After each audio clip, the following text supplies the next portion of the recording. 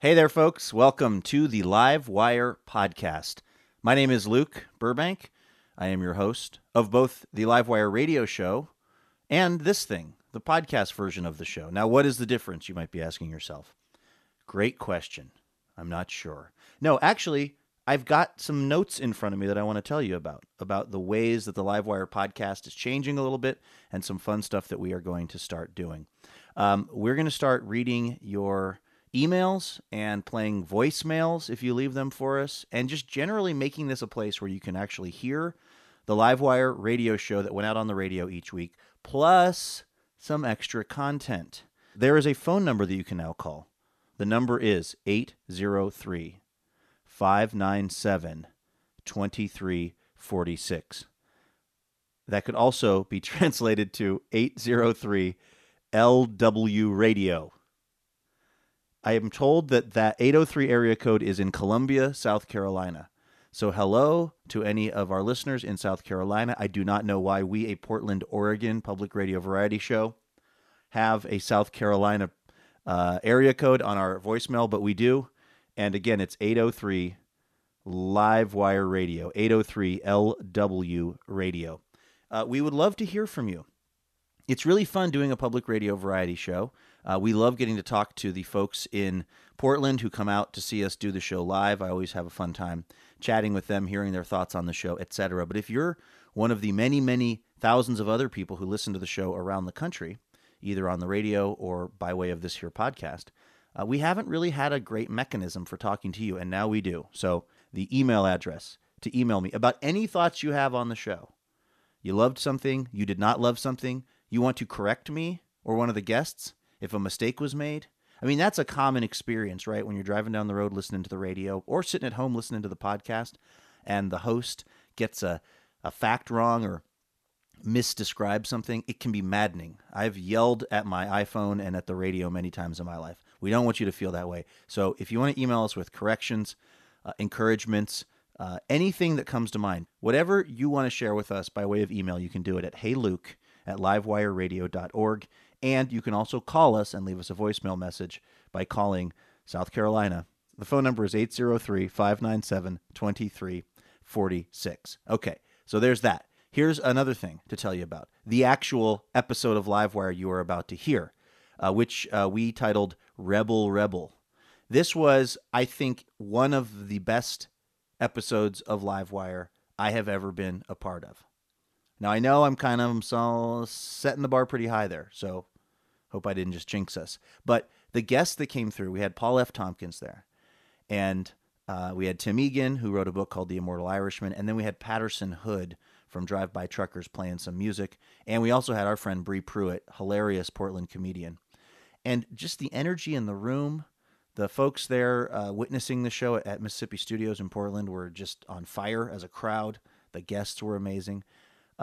There was a moment at the end of the Paul F. Tompkins interview where we started talking about what comedy really means, and I will tell you that it was one of the more meaningful things I've heard someone say on our show in a long time, and I hope you'll listen through the whole podcast and get to hear Paul and also Tim and Bree and Patterson. We've got an extra song, by the way, from Patterson Hood. See, this is the cool thing about listening to the podcast.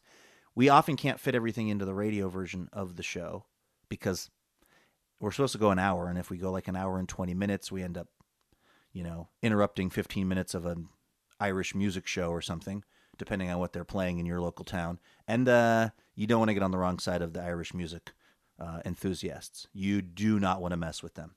So we have to make the show 1 hour, but when we're doing this here podcast, we can go as long as we want, and we will. And we're going to bring you stuff that didn't make it into the radio show, like this week, our chat with Bree Pruitt, who was very confused about the theme of the show, which I've already mentioned was Rebel Rebel. She got something totally different in her head. You'll get to hear that. And Patterson Hood played two very powerful songs. And these were not like kind of feel-good Saturday night, stomp your feet, have a beer songs necessarily. They were important songs. They were songs that talk about real stuff happening in our modern day world. And they were things that I'm going to be honest with you, I don't think you're going to hear on a lot of other radio shows or even podcasts. So I'm glad you're going to get to hear both of Patterson's songs. That is all coming up right about now when we get started with this edition of Livewire. Take it away, Luke. Oh, that's me. From PRI, Public Radio International, it's Livewire! Recorded in front of a live audience in Mississippi Studios in Portland, Oregon, it's Livewire with comedian Paul F. Tompkins, author Tim Egan, music from Patterson Hood, and our fabulous house band. And now, the host of Livewire, America's foremost rebel without a clue, Luke Burbank!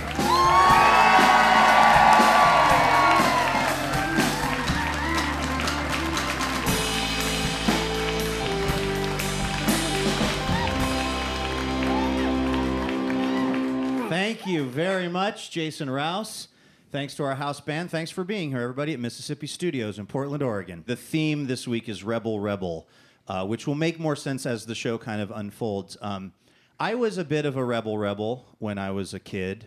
When I was very young, a toddler, I'm told that I would just scream for no reason, just at random times. Not like crying, but just blood-curdling, apropos of nothing, shrieks for a long time. And the church that my parents went to was very filled with the Spirit.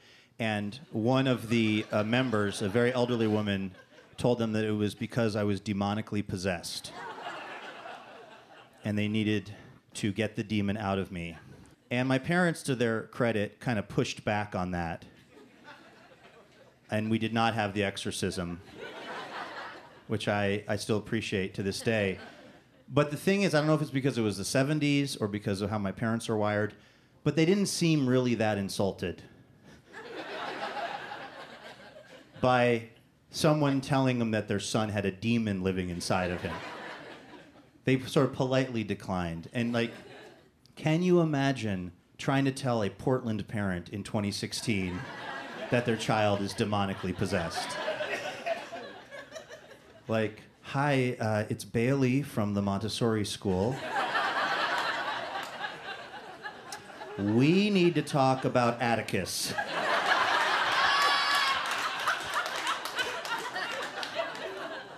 There's something very serious going on, and yes, more serious than the nut allergy. It's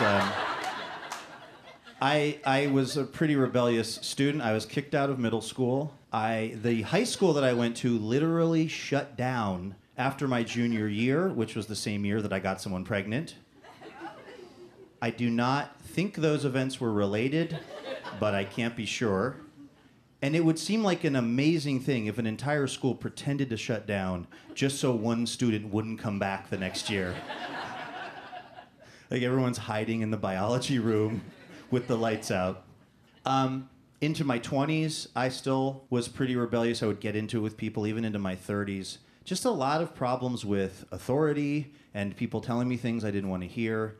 And I'm happy to say that I feel like I've started to get some sort of handle on it. I've been to a lot of therapy. And the thing that I have been trying to focus on is mindfulness, right? Is like in the moment, when I'm having a feeling, taking a moment to, as they would say, attend to myself. And also just kind of, if I told you the actual thing that I think about when I'm mad, you would never stop laughing through the next 2 public radio shows airing after this one. This was not something I was planning on talking about, by the way, but the idea of attending to yourself is... Cancel the rest of the show. Sorry, guys. Attending to yourself is this idea that when you're in a moment and you're feeling a lot of feels, there's something probably going on with you, and it might be worth checking in with yourself, saying, hey, why am I feeling this way? And what I imagine in that moment when I'm really mad is a little dog named Luke, and I pet him. That is... You couldn't make that up because it's insane person talk. But, you know, I do think, by my standards anyway, I've been slightly improving. There's one area, though, that I have not been able to fully control myself, and that is at the airport. Because I hate dumb little rules that I know aren't really doing the thing they're supposed to accomplish, like not being allowed to listen to music when the plane takes off. Because that's one of my favorite things. I like to listen to my tunes, look out the window. It's a whole moment for me. And I would be in this cat and mouse game with the flight attendant. She would be walking by, I would take the earbuds out, and then when she would go strap herself in that weird seat that they sit in facing everyone, I would put them back in. And the reason I feel like this was okay is because they have black box and voice recorders on airplanes. So if something, heaven forbid, happens to the plane, they know what was going on at the end. They can listen to voice recordings, and what they have never heard ever after one crash was the pilots, right before the plane went down, saying to each other, "Why did we let the guy in 17A listen to Counting Crows?" That has never been what brought a plane down. I'm glad that they have changed the rule, by the way. You can now listen to your music on the airplane, because that retroactively changes what I did. Because before they changed that rule, I was a jerk who was selfish and endangering the whole plane. Now I am a freedom fighter who saw an injustice and did something about it. I don't want to brag, I just want to tell you, not all heroes wear capes, okay? That's what I'm here to tell you. Our announcer, Jason Rouse, is here also. Let's say hello to him. Hi, everybody. Hi, Luke. Good evening. Jason, it was a unbelievably gorgeous day in Portland, Oregon here today. What do you like to do on nice days? What do you get out and do with yourself? You canoe? Sure. Yeah, I did my normal sort of beautiful sunny day routine. I slept in really late. I went to a dark restaurant for lunch, had a nap, and then came to this theater. So, I drove around in it, and I was annoyed by the bright sunlight. But, top notch for me, I'd give today like a 6. That's good.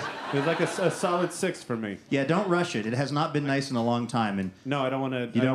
don't overextend yourself. I don't want to get a cramp or anything. Yeah, I want to just okay, good. ease myself into it. Not a healthy person. Not a healthy. Don't want to go too far in. But one hell of an announcer while we have you. Feeling pretty good about it. Feeling pretty good. Let's get our first guest out here. Any time of the day or night, if you listen carefully enough, you can just hear it. Whispered on the wind. It's Paul F. Tompkins recording a podcast somewhere.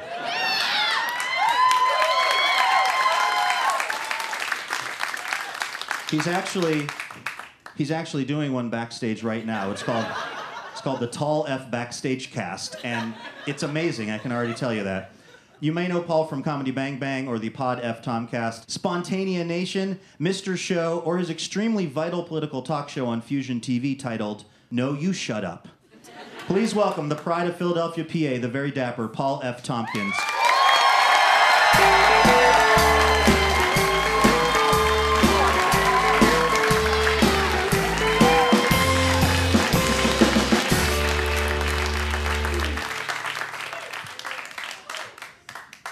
Luke, hello. Thank you for having me. I was watching a recent episode of your show on Fusion, and I noticed that basketball made a big appearance.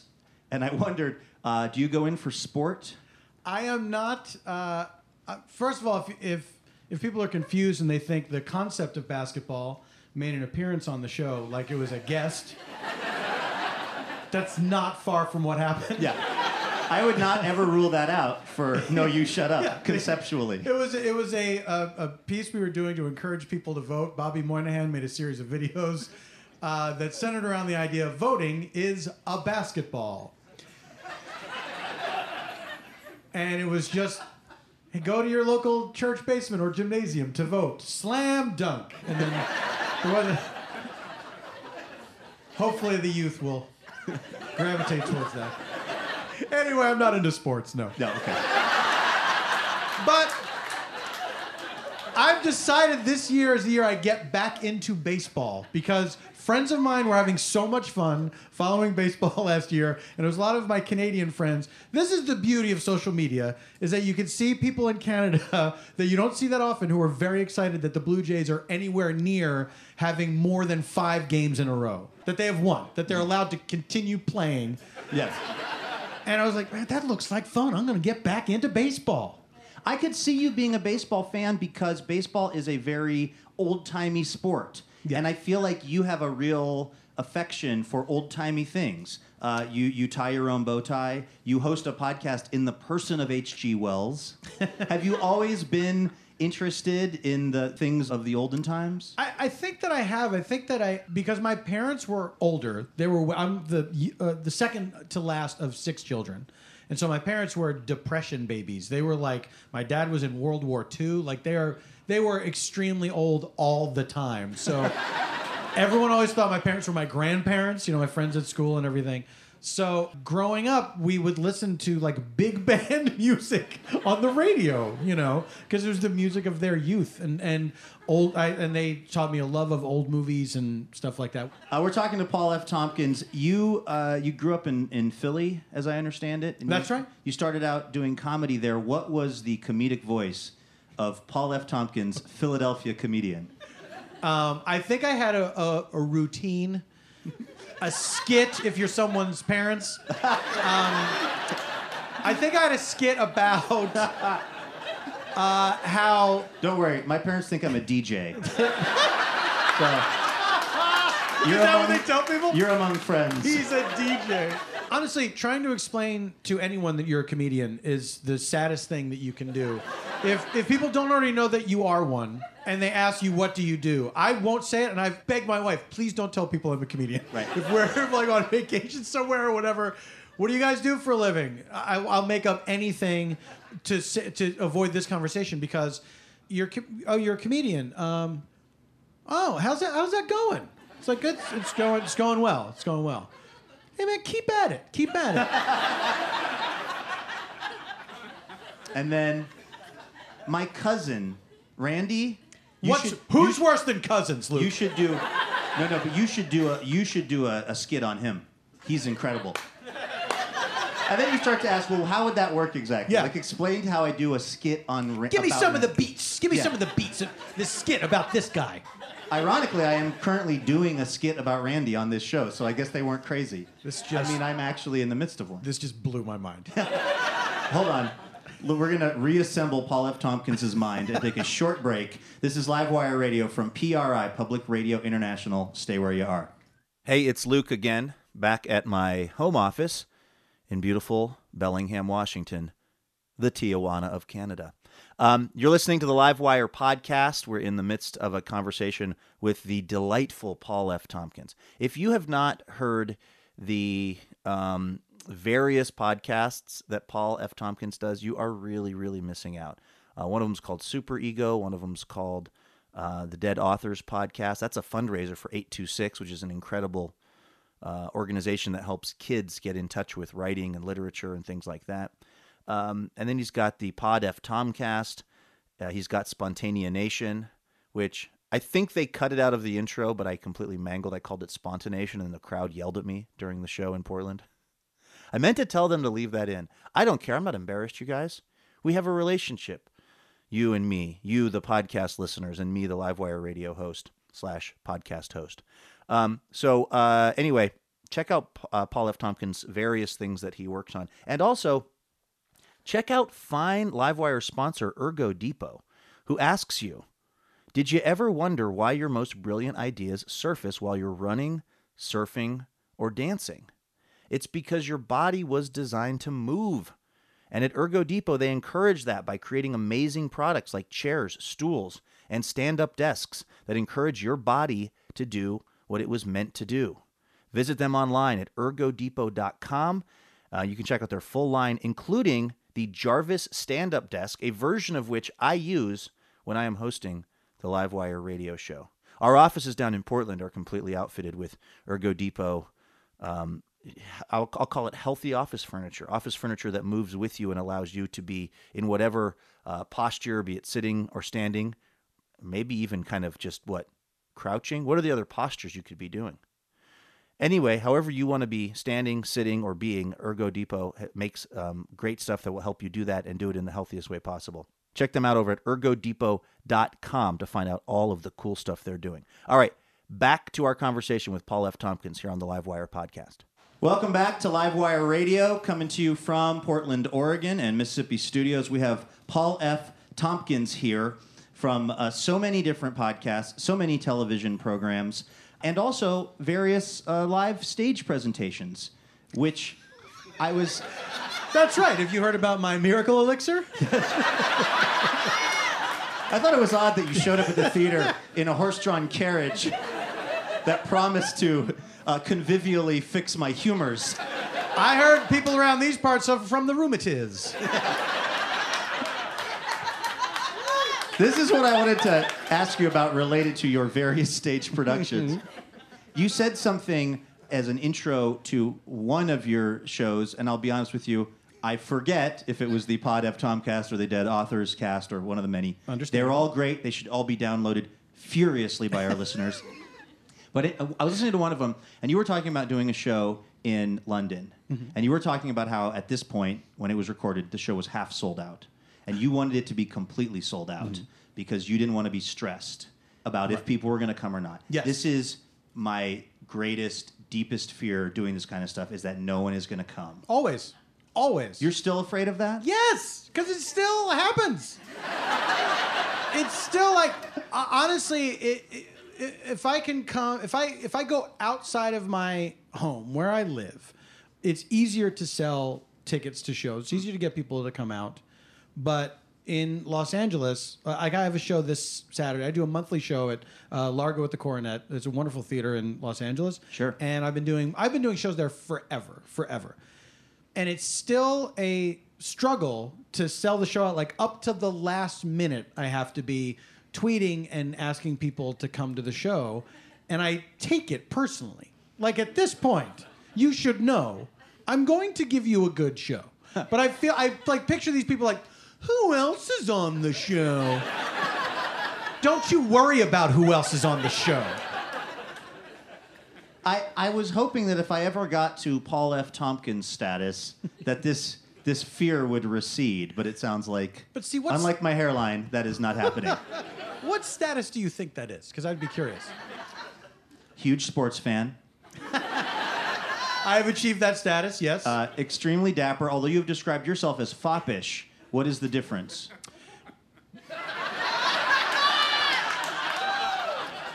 Luke, I'm so sorry, but you are incorrect. I'm not a fop. I'm a dandy. Oh. I misspoke.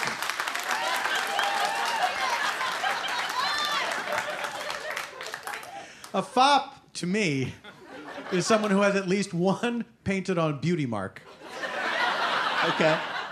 And I just won't go that far. Describe Jason enjoys that.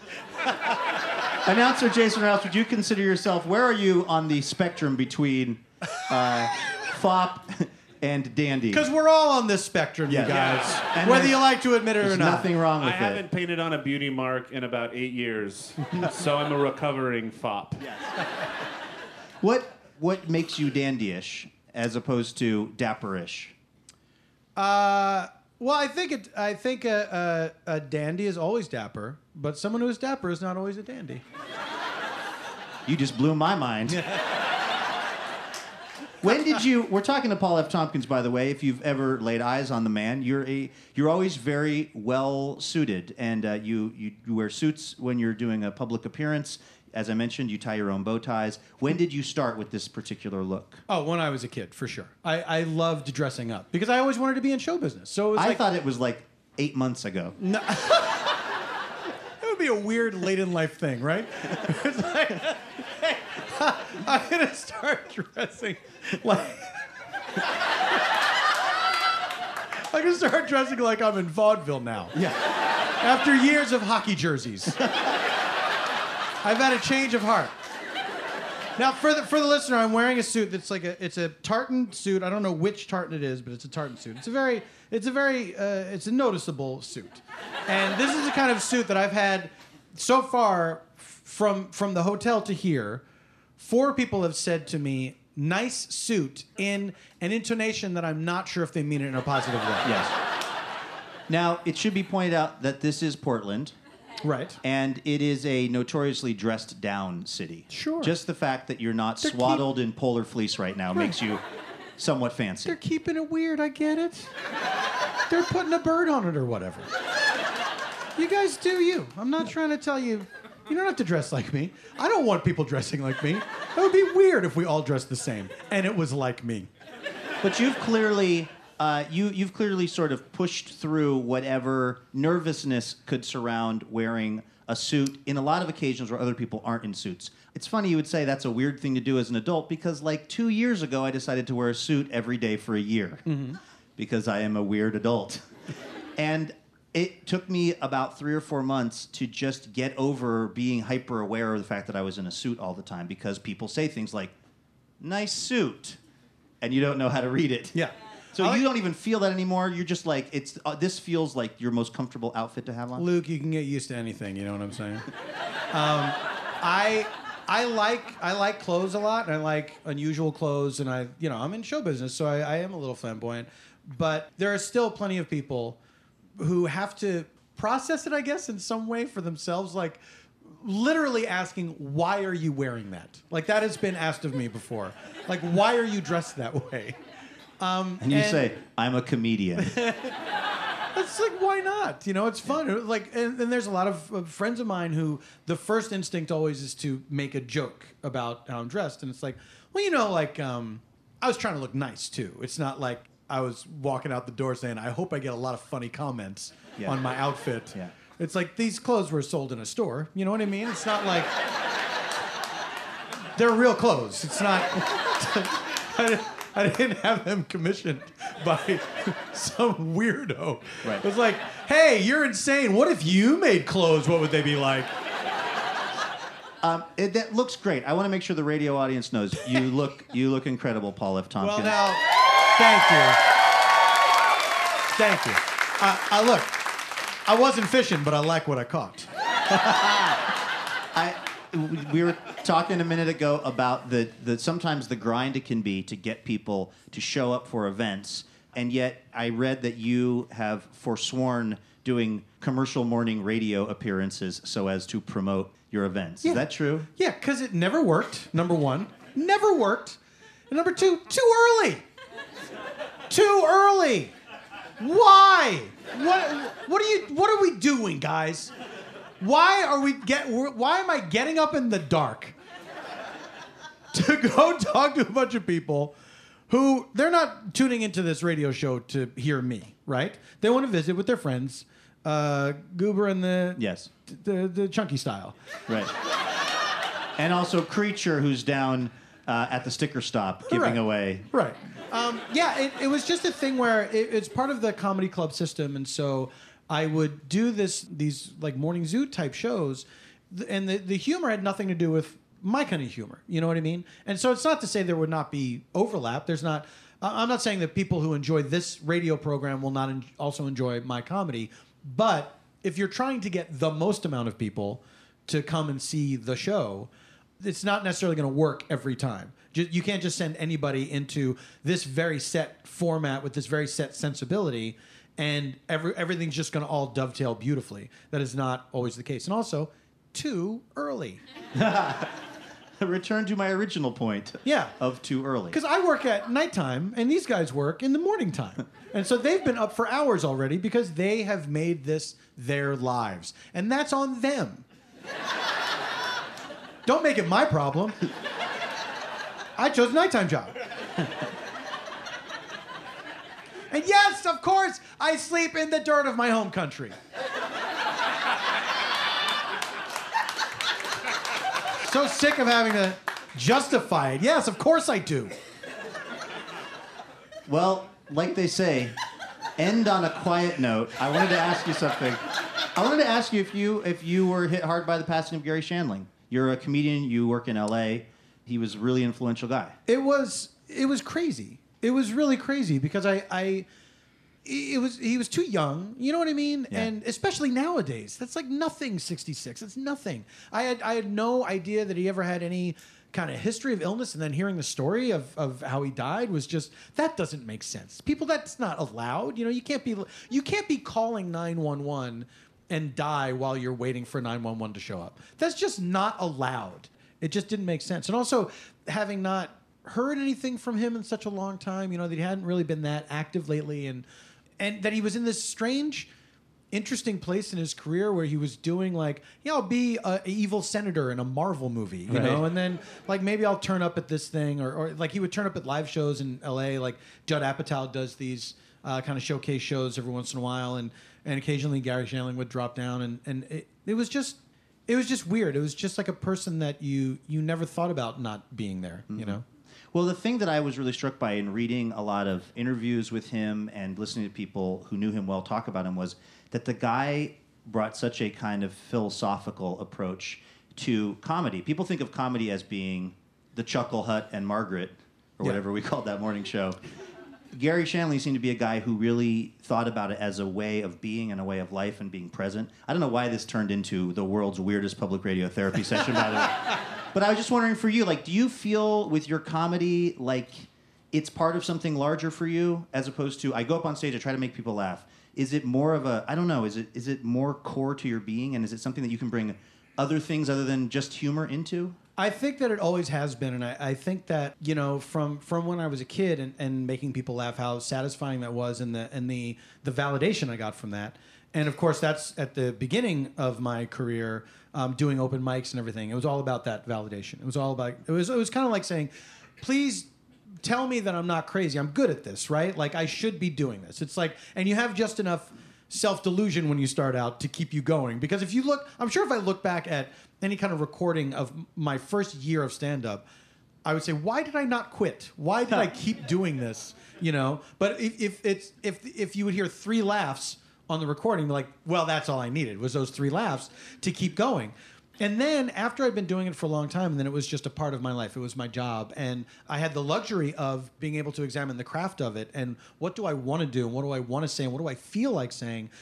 Then the idea of establishing a deeper connection with the audience, I realized, oh, this is what it's all about. It's not just about my job is to make you laugh. We're all supposed to be getting something out of this at the same time. And I think what that is some kind of connection and some kind of feeling that we're not alone, and we all have kind of the same thoughts, you know. And that's at the heart of a lot of comedy, is the people in the audience saying, yes, I've had that same experience. I understand that. That's where the laughter comes from. I know what you're talking about. Thank you for putting that into words.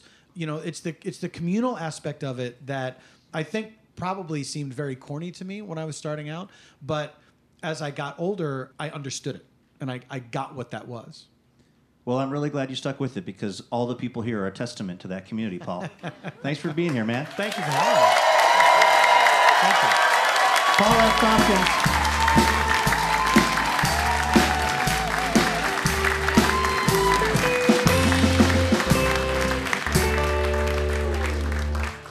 Paul, we could not let you go without asking one more thing of you, because our theme this week is Rebel Rebel, which, of course, reminded us of the Rebel Alliance in Star Wars.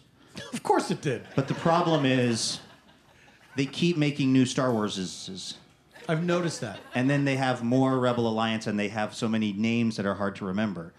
And then there's another place that keeps making things with names that are hard to remember, and that place is IKEA. So we thought only Paul F. Tompkins, noted Star Wars and Swedish furniture enthusiast, would be properly qualified to play something we're calling Star Wars Rebel or Discontinued IKEA Furniture.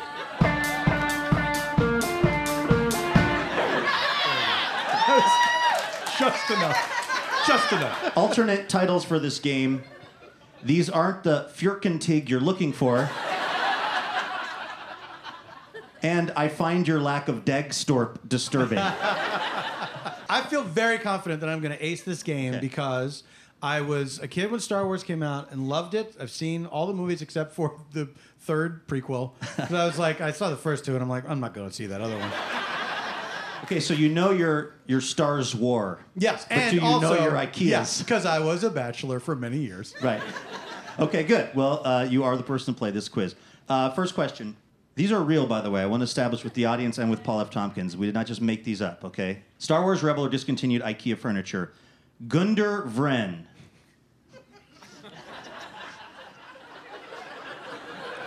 Gundar or ER? ER.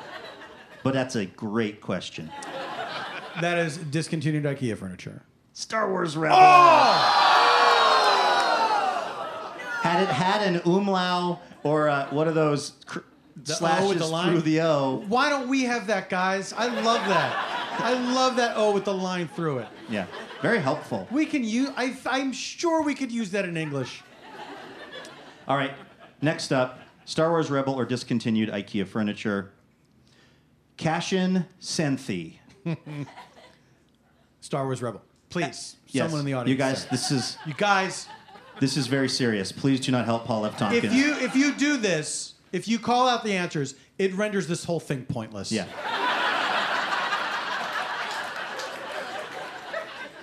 It had to be said, and I'm glad you said it, Paul. Thank you. And you are absolutely right, by the way. That is a Star Wars Thank Rebel. you. All right, next up. Star Wars Rebel or discontinued IKEA furniture. Daenerys Edit. Daenerys Edit. Yep. Star Wars Rebel. IKEA. Can you describe the furniture? Do you know what it was? They did not provide me with that information. What would you think a Daenerys Edit might be? I think it's like a nightstand that there's one version of it that's the Daenerys that has like a little lip that flips up, and then the Edit doesn't have that lip. Yeah. Sometimes less is more. Star Wars Rebel or discontinued IKEA furniture item. Cara Via. IKEA. Star Wars Rebel. What? Talk to J.J. Abrams. You probably know the guy. I will not talk to JJ. He knows why. All right. Do you want one more? Yeah, I want a dozen more. Okay. All right, last one, Paul F. Tompkins. Rebel Alliance member or IKEA furniture thingy. Limerin Ringham. That's gotta be a Star Wars guy. It's IKEA, brother. Come on! We don't have 12 more. That's going to have to be the end of things. But This you know is what? terrible. You gave it a good shot. No, I didn't, but thank you anyway. Paul F. Tompkins, ladies and gentlemen.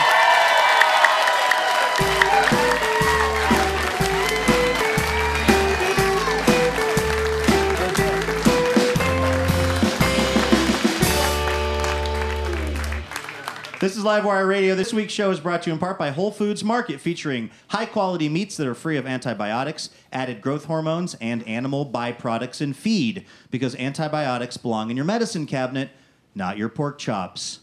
More information at WholeFoodsMarket.com. All right, this is Livewire Radio. Let's get our next guest out here. Friend of the show, local comedian, and all-around Portland darling, Bree Pruitt has some thoughts on our theme this week.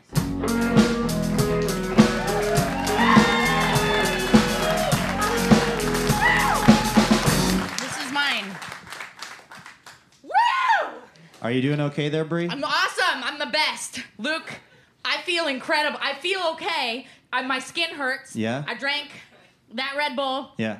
I drank some others, like backstage, Like, why did you do that? because I'm super committed to the show, and Yeah. you, Luke Burbank, Yeah, the thanks. best. And I love journalism, and it's for the theme of the show, Red Bull, Red Bull. I thought it was... Appreciate it. By the way, that's not the theme. What? The theme is Rebel Rebel. And we used up about 80% of the time you're supposed to be out here just talking about energy drinks. That's okay. Because I did all this research on a Red Bull, Yeah. and I'm going to quiz you. Okay. Because you know that Red Bull gives you wings, but what about the other things that Red Bull gives you? Okay. I want to get you off the stage, but I feel like you Okay. have superhuman strength right now. Yeah. So I'm going to let you do this, but can we try to keep it into like Okay. a minute? Yeah, okay, that's plenty of time. Okay, so Luke, Red Bull gives you wings, but Red Bull also gives you spherical jewelry that goes on your fingers. Red Bull gives you rings? Correct. Give it up for Luke Burbank. He's doing a great job. Yeah. Okay. Okay.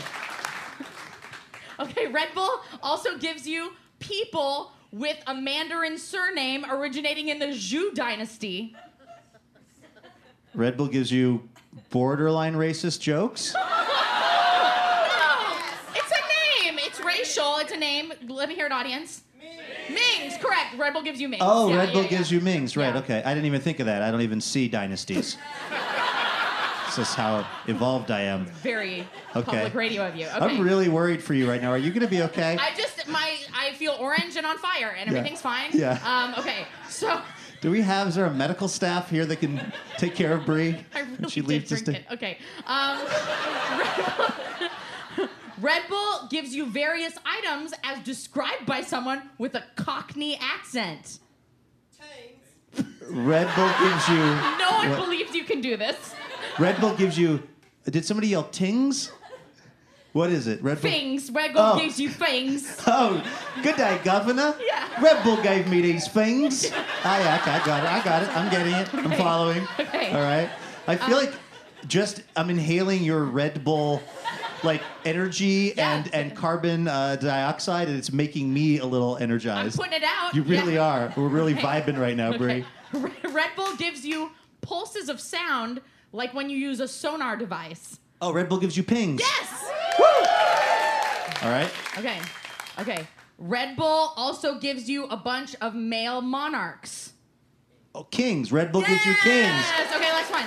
Because I'm getting sleepy and the latter crashing? phase. Yeah. Okay, Red Bull. I feel like I'm at the broiest party right now because bros love to drink Red Bull vodka, and there's so much Red Bull in the air up here. I feel like I'm at like a frat party. I'm not hating it. I'm just good. telling you what it feels like up here. Last one. Here we go. Okay, Red Bull gives you loops or fabric like to support a broken arm.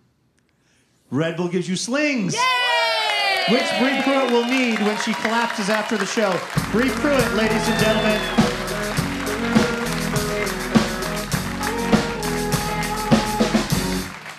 Our musical guest this week grew up in Muscle Shoals, Alabama, where he began writing songs at the tender age of 8.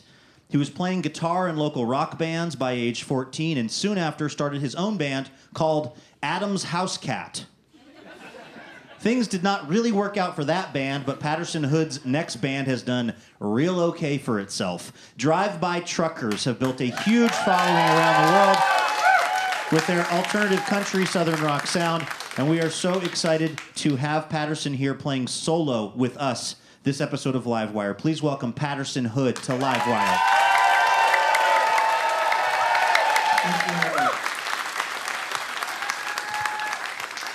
Did I read that right, that you started writing songs at 8 years old? I was 8.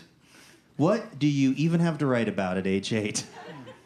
My third song was based on a joke about an ant and an aardvark. So, How'd it go? down in the jungle where the ground is low, down in the jungle where banana trees grow, down in the jungle where aardvarks dance, an ant stepped on an elephant's toe.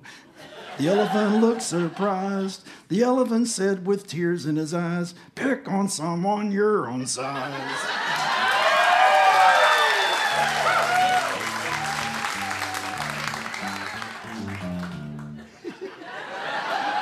I was 8, I was 8.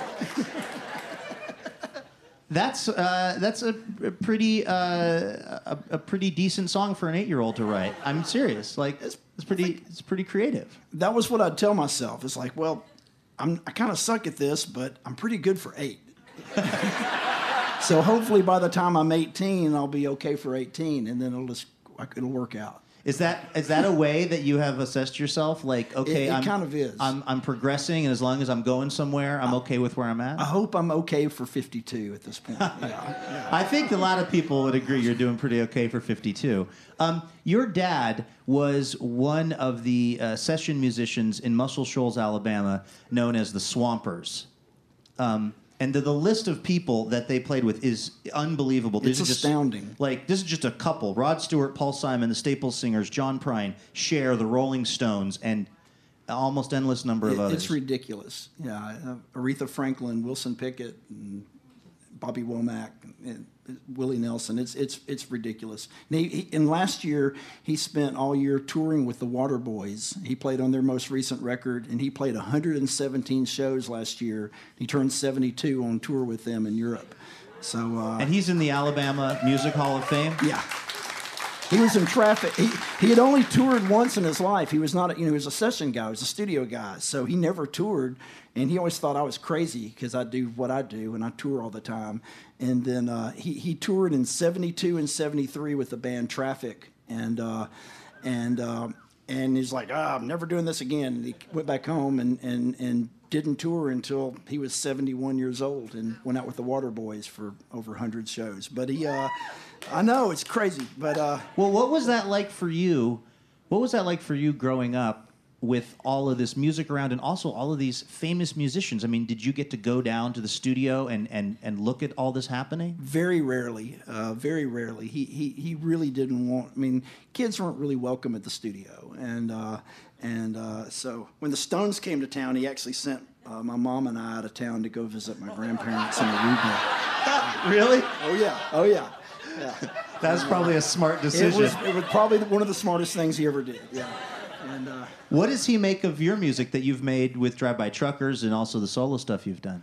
well, our generation gap was punk rock. When before like I was in junior high school when the Clash and all of that happened, and I was before that we kind of had similar taste, and then all of a sudden I liked music like that and he didn't, and so that was our generation gap. And so when I first started playing in bands, he's like, you need to tune your guitars, but he's cool with it now. He's my dad's great, and he's actually coming to see me next week, so it'll be. It must be so cool for him to come see like a truckers show and just see all those people singing along and to realize loves it. He loves it. Yeah. Yeah.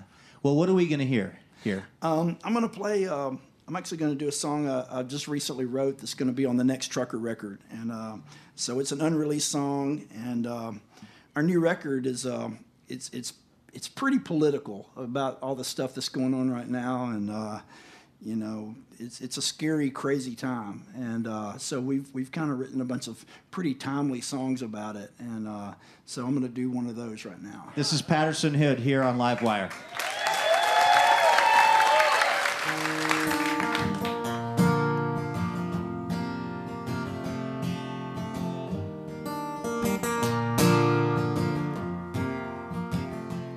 I see birds soaring through the clouds outside my window.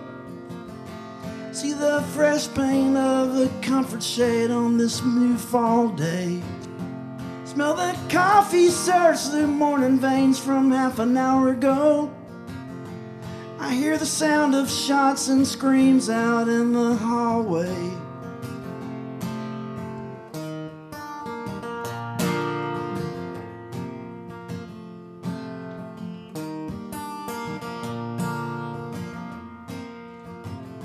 Spent my last weekend camping out again down the road a ways.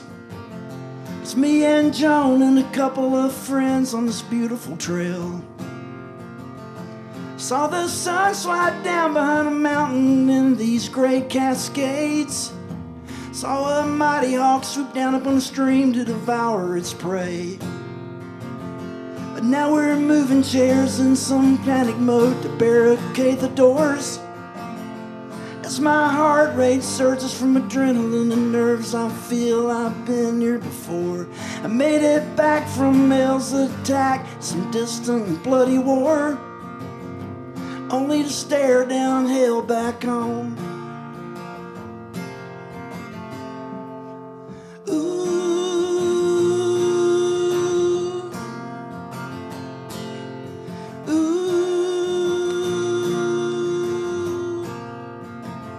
Outside my mind I wander freely past this rocky shore. Waves crash against the banks where Lewis and Clark explored. We're all standing in the shadows of our destined intentions of something more than being shot in the classroom in Oregon.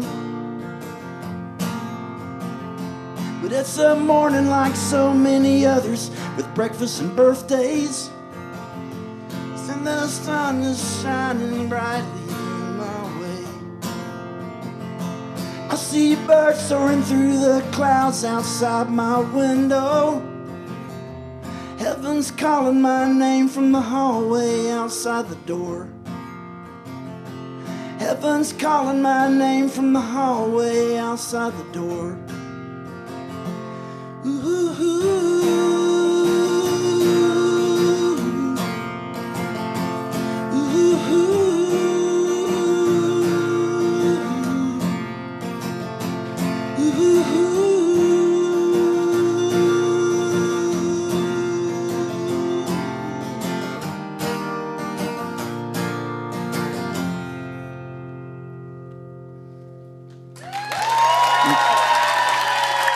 Patterson Hood, right here on Livewire Radio. This week's show is brought to you by Alaska Airlines, with 38 nonstops from Portland and this winter adding Austin, Texas, where Livewire airs on KUT-FM.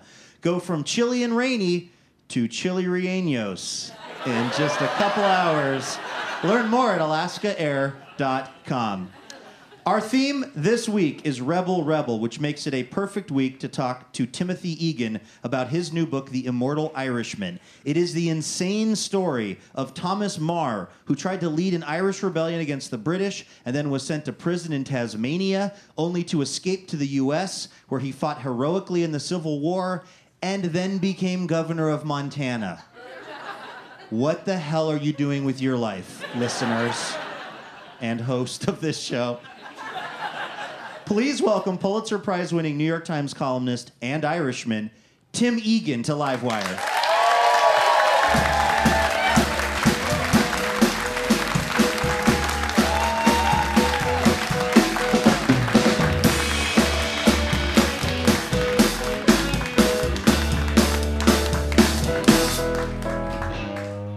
Tim, welcome to the show. Hi, Luke. Great to see you. I was riveted by this book, The Immortal Irishman. When was the first time you knew that a guy named Thomas Marr existed? Yeah, well, most people have never heard of him, and I was somewhat of a lapsed Irish American myself. I mean, my dad would sing these silly songs like, have you ever been into an Irishman's shanty where food is scarce and liquor is plenty? These sort of stereotypical drunken Irish songs, and we ate, Lucky Charms. So serious Irish right, culture. Exactly. I mean, really, even though it's on both sides of my family. But so I was outside of the Montana Capitol about 6 years ago talking to the governor, Brian Schweitzer, and there's this giant equestrian statue, guy, sword thrust into the air, the horse facing the Rockies, and at the base of the statue is this incredibly powerful rebel description of, we'll fight the Brits and we'll be free once, and this, I go, what the hell, who's this guy? And he looks at me and he says, you call yourself an Irish American? You don't know who Thomas Francis Marr is. And he was probably the most famous Irish American until John F. Kennedy came on the scene. I am also Irish American, and I have to admit, I didn't know a lot of this stuff, even about the history of Ireland under British rule. We should also mention, if you look up Thomas Marr, look for a guy whose name looks like it should be Thomas Meagher. Yeah. Because it's Meagher, right? Right, it took me 80% of the book to start saying Marr in my brain when I read Meagher. Yeah, it's a big Tipperary County clan. That's the guy we're talking about. Yeah. But what was life in Ireland like? This was around 18 what when he was... early Victorian age. He's about the same age as Queen Victoria. But here's the thing you need to know: for almost 700 years, and any Irishman or woman can tell you this, but not a lot of Irish Americans. For almost 700 years, it was a crime to be Irish.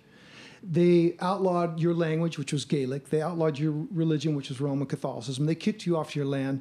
1 million Irish died in a horrible famine, now recognized as one of the worst crimes of Europe. They outlawed the harp. That's why the harp is on the bottle of Guinness, because it's a martyr's instrument. They actually would pluck the fingernails of harpists. So they outlawed their sport. Don't applaud for that. Right. I'm sorry. That's really, hey, kill the harpists. I mean, that's actually what Queen Elizabeth in the 15th century said, is kill the harp, find the harpists wherever they are and hang them. So, because it was this rebel instrument. It was this thing that somehow showed you were still defiantly Irish. Because the British, and I know a lot of people just know this instinctively, but I hadn't really read about it in the detail that's in this book. The British came into Ireland and they wanted to control it, and they wanted to essentially break the spirit of the Irish people and take away the culture.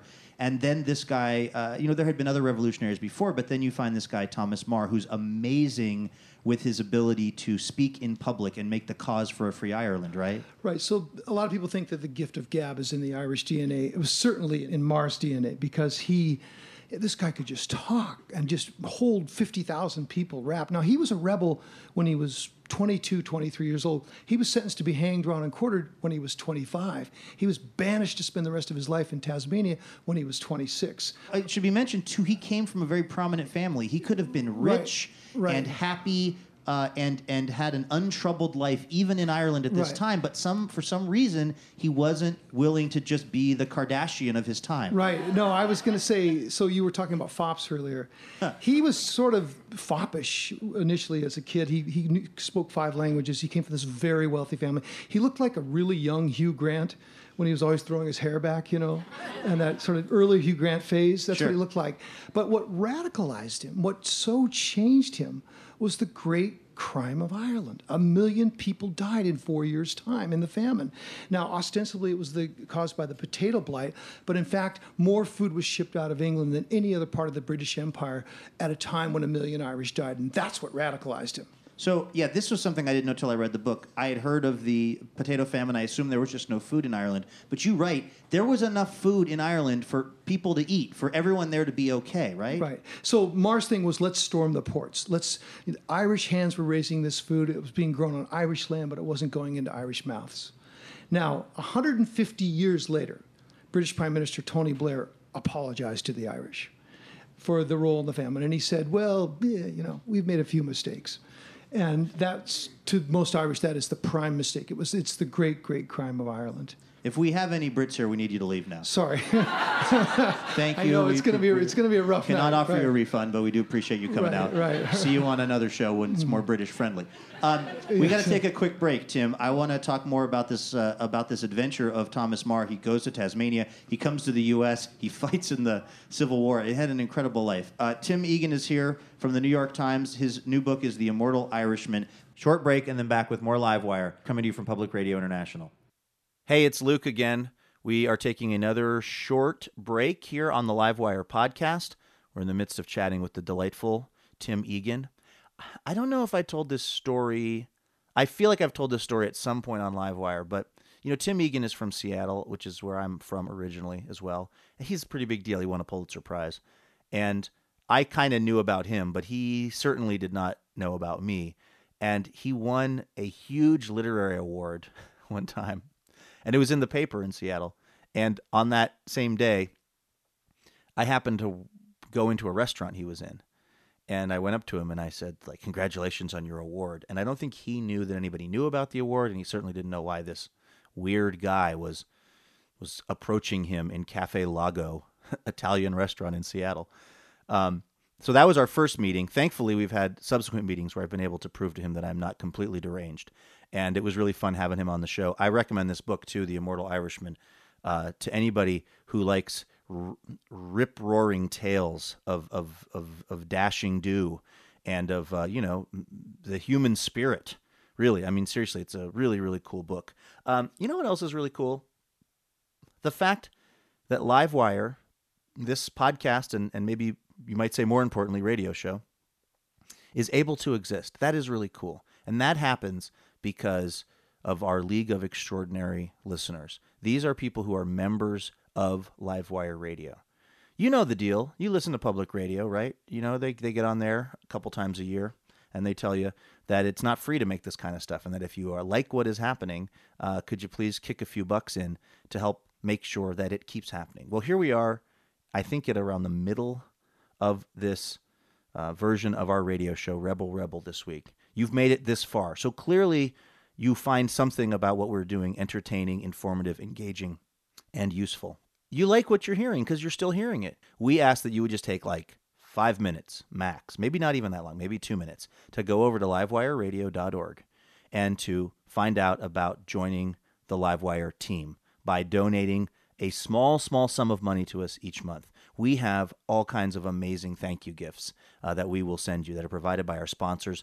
I promise, if you're just doing it for the thank you gifts, you will still be making out like a bandit in this deal because we have all kinds of cool stuff, tote bags and mugs and T-shirts and coffee and just way more than $10 worth of stuff, which we will send you if you donate us. That's not how you say it, donate us. If you donate $10 to us, we will send you all kinds of cool stuff, and we'll use all the money to buy me a grammar dictionary, so I know how to actually speak on the podcast and on the radio show. So please go over to livewireradio.org, become a member of our listener team, because it really is the only way that we're able to do this, and we need you, and we appreciate it, And that's all I'm going to say on that. Let's get back to the show. More Livewire Radio starts right now. Welcome back to Livewire Radio, coming to you from Portland, Oregon. My name is Luke Burbank. I am your host. We are talking about rebels this week, and Tim Egan is here, author of a new book called The Immortal Irishman, which is about a guy named Thomas Marr who tried to start a rebellion in Ireland. It got shut down really quick, like it lasted for a day, basically. Right. And then they eventually ship him to Tasmania, which at that time was called Van Diemen's Land, Right. which makes that U2 song make way more sense to me. But he ends up escaping, and he gets to the U.S., and when he gets to the U.S., he's a hero to the Irish Americans who have flooded New York in particular. Right. But he's hated by something called the Know Nothing Party. Yeah, and that was their formal name. They were the Know Nothings. They were the only... Right, they gave themselves that name. That's right, the insane part. I mean, they were known as... They were the second biggest political party in the United States during the 1850s. They were the only political party in our history founded in opposition to a single ethnic group, that being the Irish. So they did everything they could to prevent the Irish from becoming citizens. They burned neighborhoods and churches, actual pogroms in Irish neighborhoods in Philadelphia. They passed laws making it difficult for the Irish to become civil servants. Their main thing was that nativists. You know, go back to Ireland, you scum. There were almost 2 million Irish who had fled the famine. Because the famine, as I said, 1 million died, but almost 2 million had nowhere. They had to get these little coffin ships. And it was the first in our waves of immigrants that would come, but they bore the brunt of it. So the reaction was the Know Nothing Party. You know, the Irish were too clannish. They play their music all night. They got the storytelling, a little bit of drinking, you know, and they filled the jails. I mean, the word paddy wagon came to describe the vehicle that would go round up the Irish. The word hooligan was invented to describe an Irish on a bad night.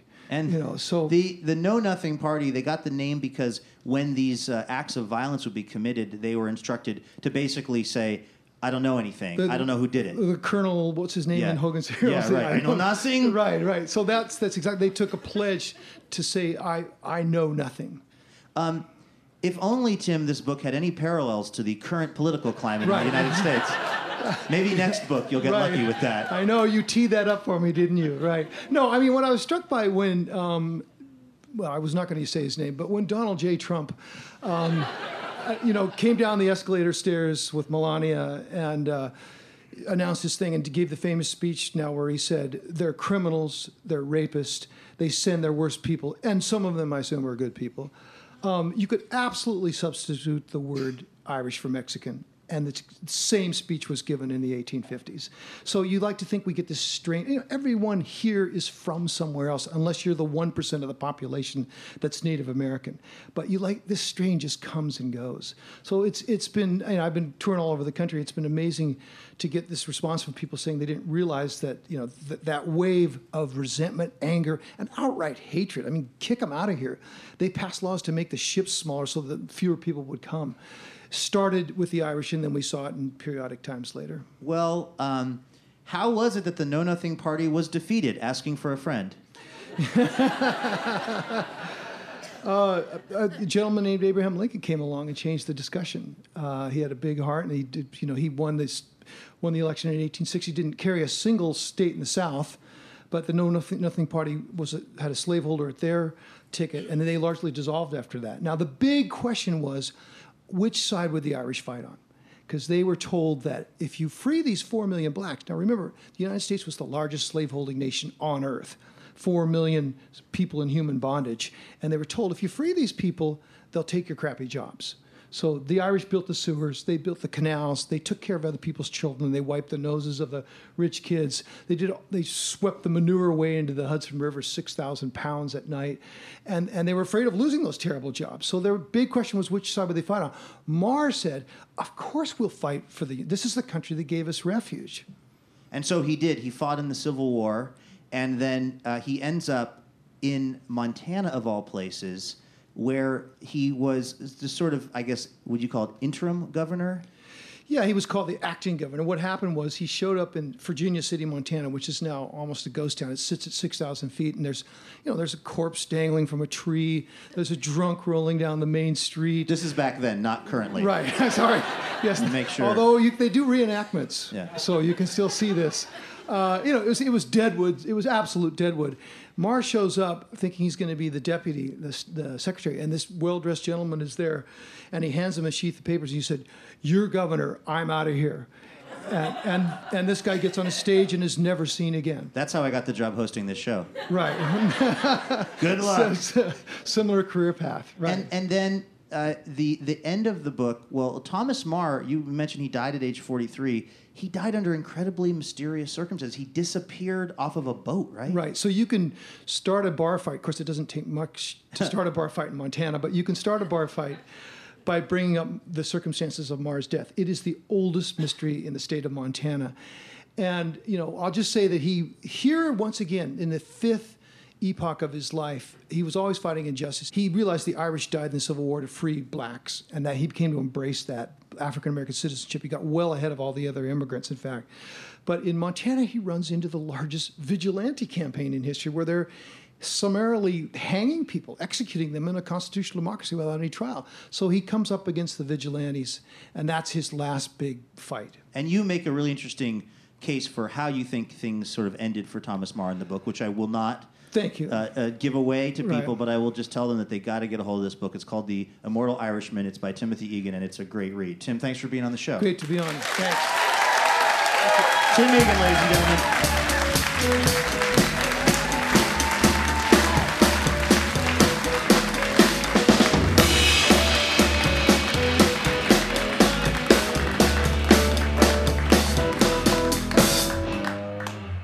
This week's show is brought to you by New Belgium Brewing. Spring has sprung, and that means drinking light, refreshing beer and taking spontaneous weekend trips. Now there's a beer that combines both of those things. It's called Side Trip, a quaffable Belgian-style ale that's perfect for those side trips you'll be taking this spring. Find out more at newbelgium.com.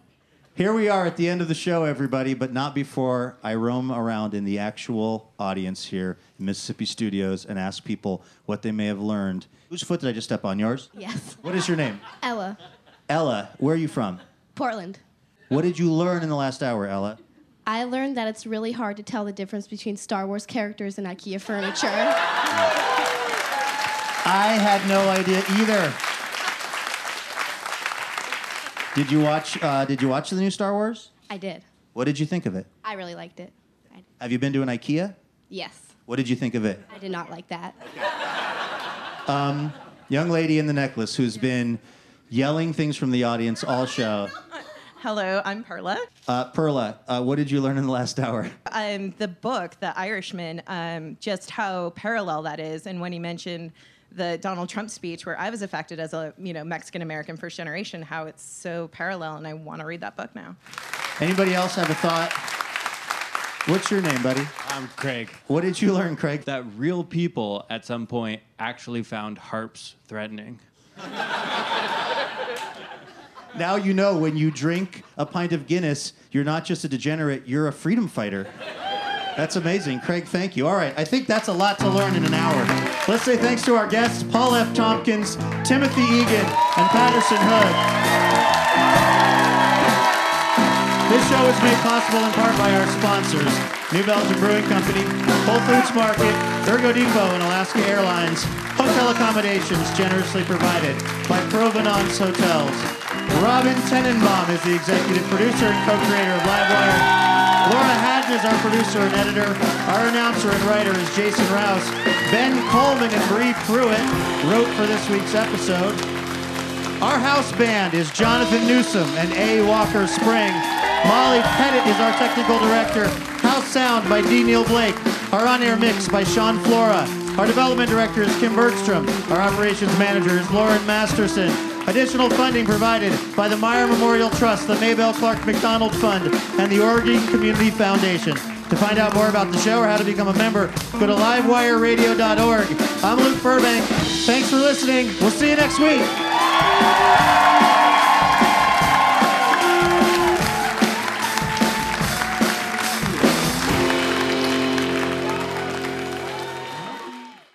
Okay, that's just about it for the Livewire podcast this week, Rebel Rebel. I'm going to tell you, this is where the radio show ended. For the people that were listening to us on the terrestrial radio, I'm sure they had a heck of a time, but then that heck of a time came to an end. And then they went on with their life. I don't know what they did. I don't know them. I mean, I'm sure they did something fun and interesting. But you, the podcast listener, it doesn't end where it ended for the radio show people. We've got one more Patterson Hood song for you. This one is pretty amazing. It's a new song that he's put together. It's for the new Drive-By Truckers record, We're Told. And it's some powerful stuff. It really is. So that's coming your way in a second. Just one more quick reminder. Hey, Luke at livewireradio.org. I got to tell you, this whole have me talk about the idea of Livewire and then play you the Livewire radio show, this was my idea. I do not know if the bosses of Livewire think it's a great idea or not. And if none of you email, I will know that they were right. So I guess if you think this was a terrible idea, don't email. But if you think there was at least some kind of fun, entertaining quality to having me, your host, kind of narrate you through things, send an email, will you? Hey, Luke at livewireradio.org, or give us a call, 803. It's a local call if you're in South Carolina. 803-597-2346, 803-LW Radio. If we get any calls or emails this week, I will read them and play them for you next week. How about that? We got another great show coming up for you in just, I don't know what it is, 6 or 7 short days. My goodness. Thank you so much for listening. Thank you for supporting Livewire, and thanks for being the amazing, awesome people you are out there in listener land. I do this other podcast called TBTL, and we have a little catchphrase we say at the end of the show, and have been for many years. We say no mountain too tall and good luck to all.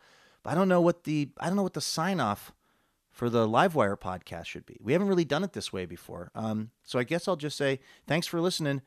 We'll see you next week. And also, we need suggestions on a good way to end the Livewire podcast. So send those in as well. All right, here's some Patterson Hood for you. Have a great week.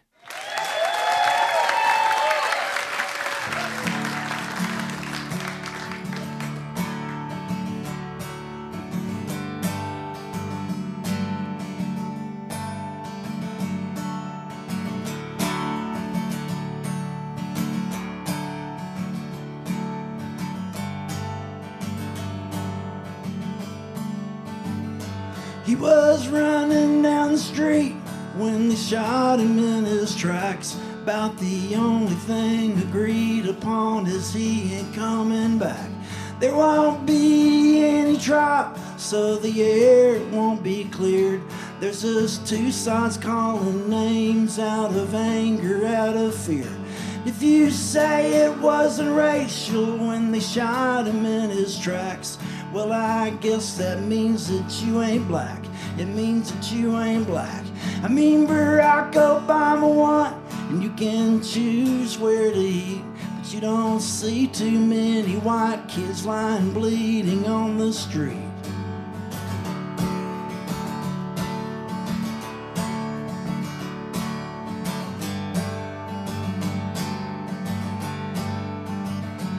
In some town in Missouri, but it could be anywhere.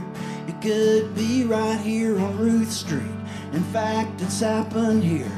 And it happened where you're sitting, wherever that might be. And it happened last weekend. It'll happen again next week. And when they turned him over, they were surprised there was no gun. I mean, he must have done something, or else why would he have run? And they'll spin it for the anchors on the television screens, so they can scratch their heads without asking what it means, what it means.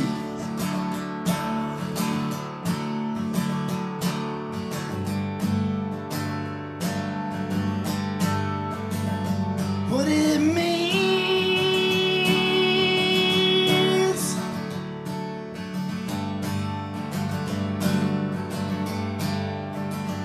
So I guess there was protesting and some looting in some stores, and someone was reminded they ain't called colored folks no more. I mean, we try to be politically correct when we call names. What's the point of post-racial when old prejudices remain?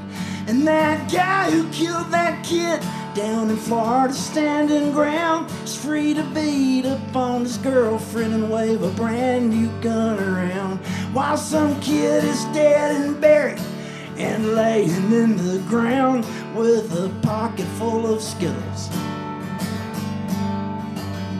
What it means.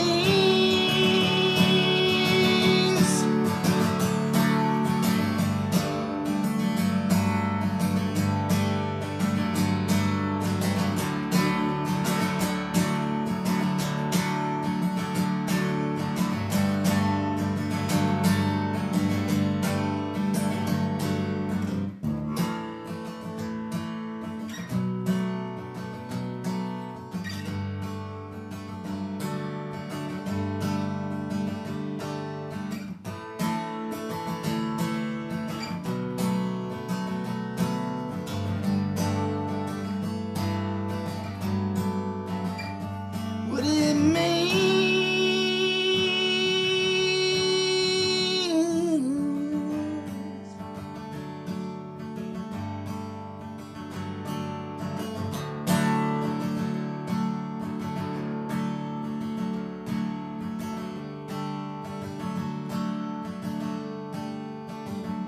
Astrophysics at our fingertips. We're standing at the summit. And some man with a joystick lands a rocket on a comet. We're living in an age where limitations are forgotten. The outer edges move and dazzle us, but the core is something rotten. 'Cause we're standing at the precipice of prejudice and fear. We trust science just as long as it tells us what we want to hear. We want our truths all fair and balanced, long as our notions lie within it. There's no sunlight in our asses and our heads are stuck up in it. And our heroes may be rapists who watch us while we dream, but don't look for me for answers, 'cause I don't know what it means, what it means.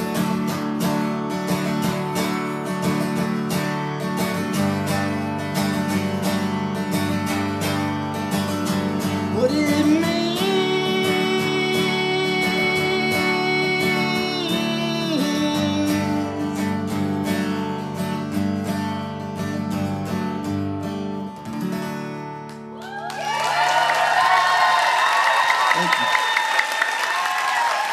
Patterson Hood.